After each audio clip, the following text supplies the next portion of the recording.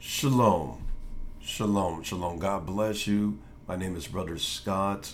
I'm here to share with you insight from God's Word in this week's Torah portion. I pray that you've had a glorious week. I pray that you'll have an even more empowering Shabbat as well, as we take some time here to glean from Adonai's Word and instructions from the 49th Torah portion in this weekly Torah portion reading cycle. We're going to go through Tetzi, when you go out. That's the name of it. And it covers from Deuteronomy 21, Deuteronomy chapter 21, verse 10, through Deuteronomy chapter 25, verse 19. Okay? And so I'll read a few verses just to go ahead and get us started. And it reads as, when you go out to war against your enemies, and your God hands them over to you, and you take prisoners, and you see among the prisoners a woman who looks good to you, and you feel attracted to her and want her as your wife, you are to bring her home to your house, where she will shave her head, cut her fingernails, and remove her prison clothing.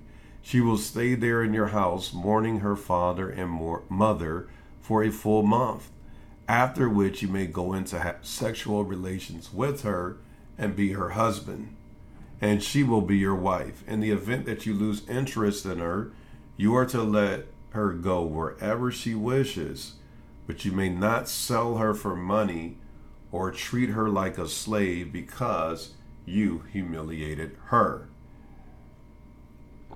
Several verses in this week's Torah portion give us clear insight into God's views on human mistreatment or the proper treatment of other human beings. Within the black community, within the African American community, there are biblical naysayers who proclaim that the Bible is a tool of subjugation used by Europeans to pacify African descended people. People who hold this philosophical view suggest that black people have been hoodwinked and brainwashed by European descended slavers and segregationists who used the Bible to make us docile and subservient. This view can seem plausible because oftentimes bigoted people or bigots use verses such as like Colossians 3:22, obey thy master. And I'm just paraphrasing because usually that's what they do. When people take a verse out of context, normally they're not going to read the entirety of that verse, or they'll read that verse without the out of the context of all the other verses which are preceding and proceeding it. So some within the black community suggest that we should abandon the Bible and adopt African spirituality. And I'm pretty sure you may have heard these types of statements made. Even Malcolm X made such comments, suggesting that Christianity is the white man's religion, right? And I'm sure, as we increase, towards the end of this age, in these end times, these last days, you hear this argument increasingly being stated, especially as people face mounting racism and injustices against them, right? And so some verses in the Bible can seem as if there's this support of slavery. So is there really a support of the transatlantic slave trade in the scriptures? The type of slavery experienced by us here in the Western Hemisphere? Does the Bible really support all of that? Well, let's find out, because we'll see if that's the case in this week's Torah portion. What many people fail to understand is that prejudiced preachers, under the guidance of Satan himself, twisted scriptures to justify their inhumane treatment of African descended people and other people, groups of people, for their own personal gain. When you go out to war against your enemies and you take prisoners, and you see among the prisoners a woman who looks good to you, Israel is given instructions to not mistreat a prisoner of war who becomes to them a love interest. They were not to sexually exploit or physically abuse a woman regardless of her status. She was to be brought into their home as a guest, her head shaved, her fingernails cut, and her prison clothes removed. She was to shed the garments of bondage because she was no longer a prisoner of war. She was to shed the garments of bondage. Why? Because in the household of Israel, there's to be found freedom. Think about it. Remember when the Lord delivered Israel out of 400 years of Egyptian bondage? He said, I'm taking you out of the house of bondage, right? And with the goal in mind to bring you into a land of promise. So God takes us out of bondage and leads us into a place of liberty and freedom. And this is how we're supposed to treat other people as well.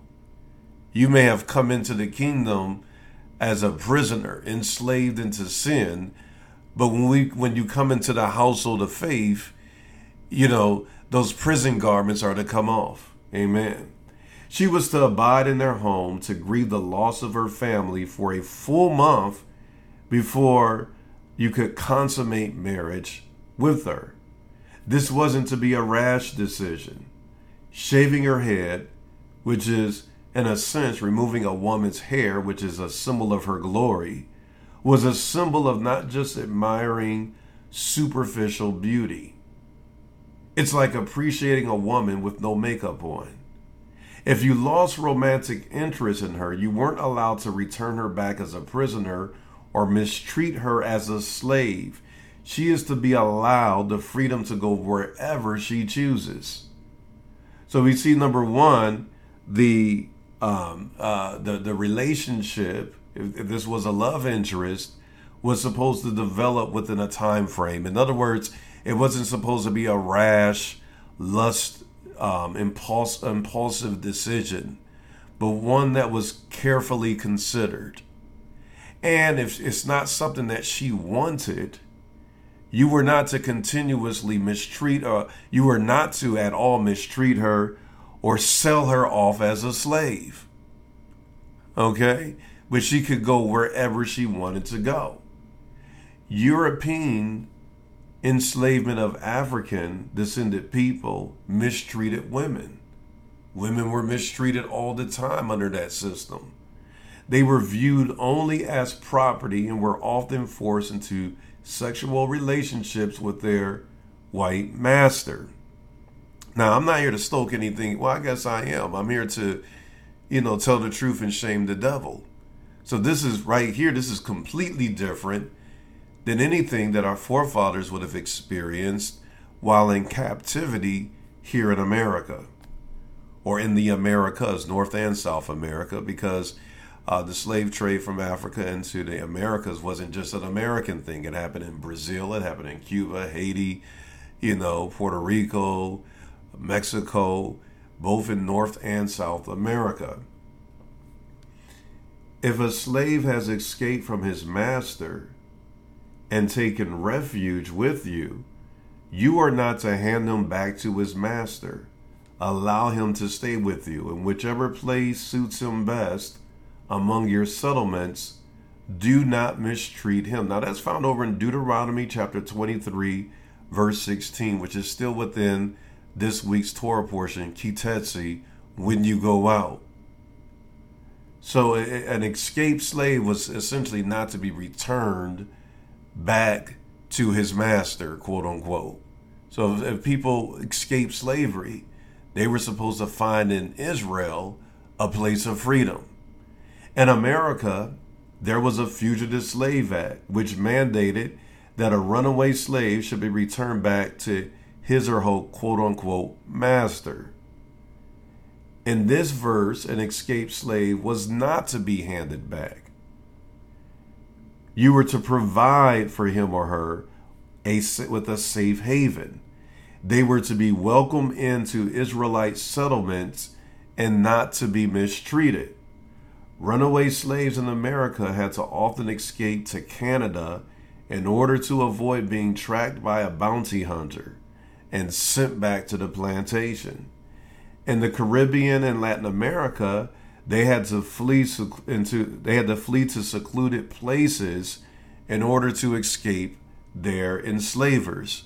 So right then and there, we could see a major contradiction between what the Word of God states and how the system of chattel slavery operated in the Americas.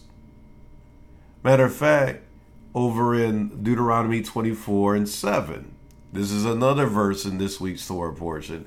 If a man kidnaps any of his brothers, fellow members of the community of Israel, and makes him his slave or sells him, that kidnapper must die.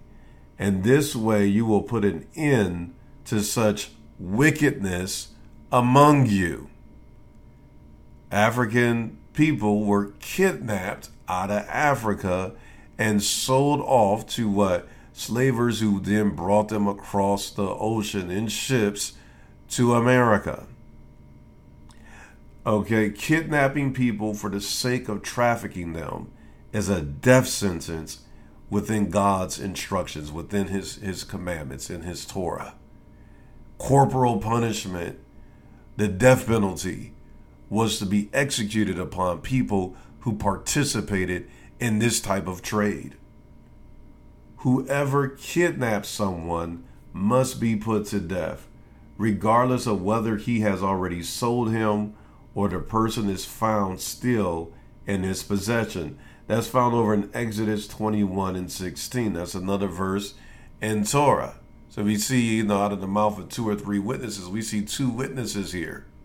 Now let's ask ourselves the question: were any of the people involved in the slave trade put to death for their involvement in it? Were they executed for doing this? If they said that they were Christians and Bible believers and they were taught in scriptures, how come they never read these scriptures? I think we all know the answer to that, because Satan had what? Gotten a hold of their minds, and the Bible says what? They've been deceived by seducing spirits and doctrines of demons, which taught that somehow it was the black man's plight to be forever in servitude to white people. So-called alleged Christians preached this, but they were absolutely wrong, absolutely going against scripture, as we now find out from Torah. Torah is a book of justice. Torah is a book of do unto others as you would have others do unto you. Okay? Israel, God's covenant people, are to be a just people who respect the dignity of all people. A child of God isn't to condone exploiting vulnerable people. As a matter of fact, God's covenant people, his chosen, are to be a settlement of freedom, a place of rest and hospice, a place that welcomes the runaway and that welcomes the vulnerable, that welcomes them into your own home and treats a person well and restores into the dignity that they are deserving as someone made in God's likeness and image.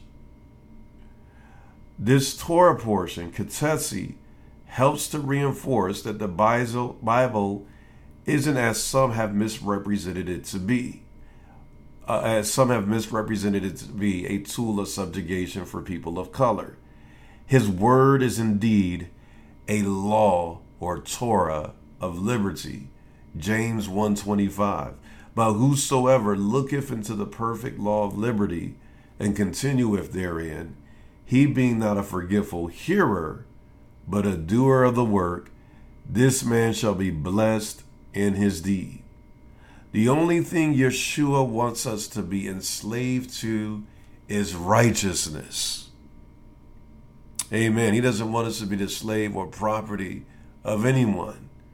Now, when you look at, I will insert this because I think next Torah portion is going to go through Deuteronomy 28. When you look at the curses for Israel's disobedience against the covenant and walking away from Torah, he does talk about a form of slavery that will come upon them as judgment, where their children would be sold off and they would never return, and that they would be oppressed, and that Joseph iron would be put around their neck. Now, that experience that our forefathers have gone through, I believe, is a fulfillment of biblical prophecy. And all that does is reveal that they are indeed scattered sheep of the house of Israel, whom the Lord desires to awaken through Yeshua to return back to his covenant.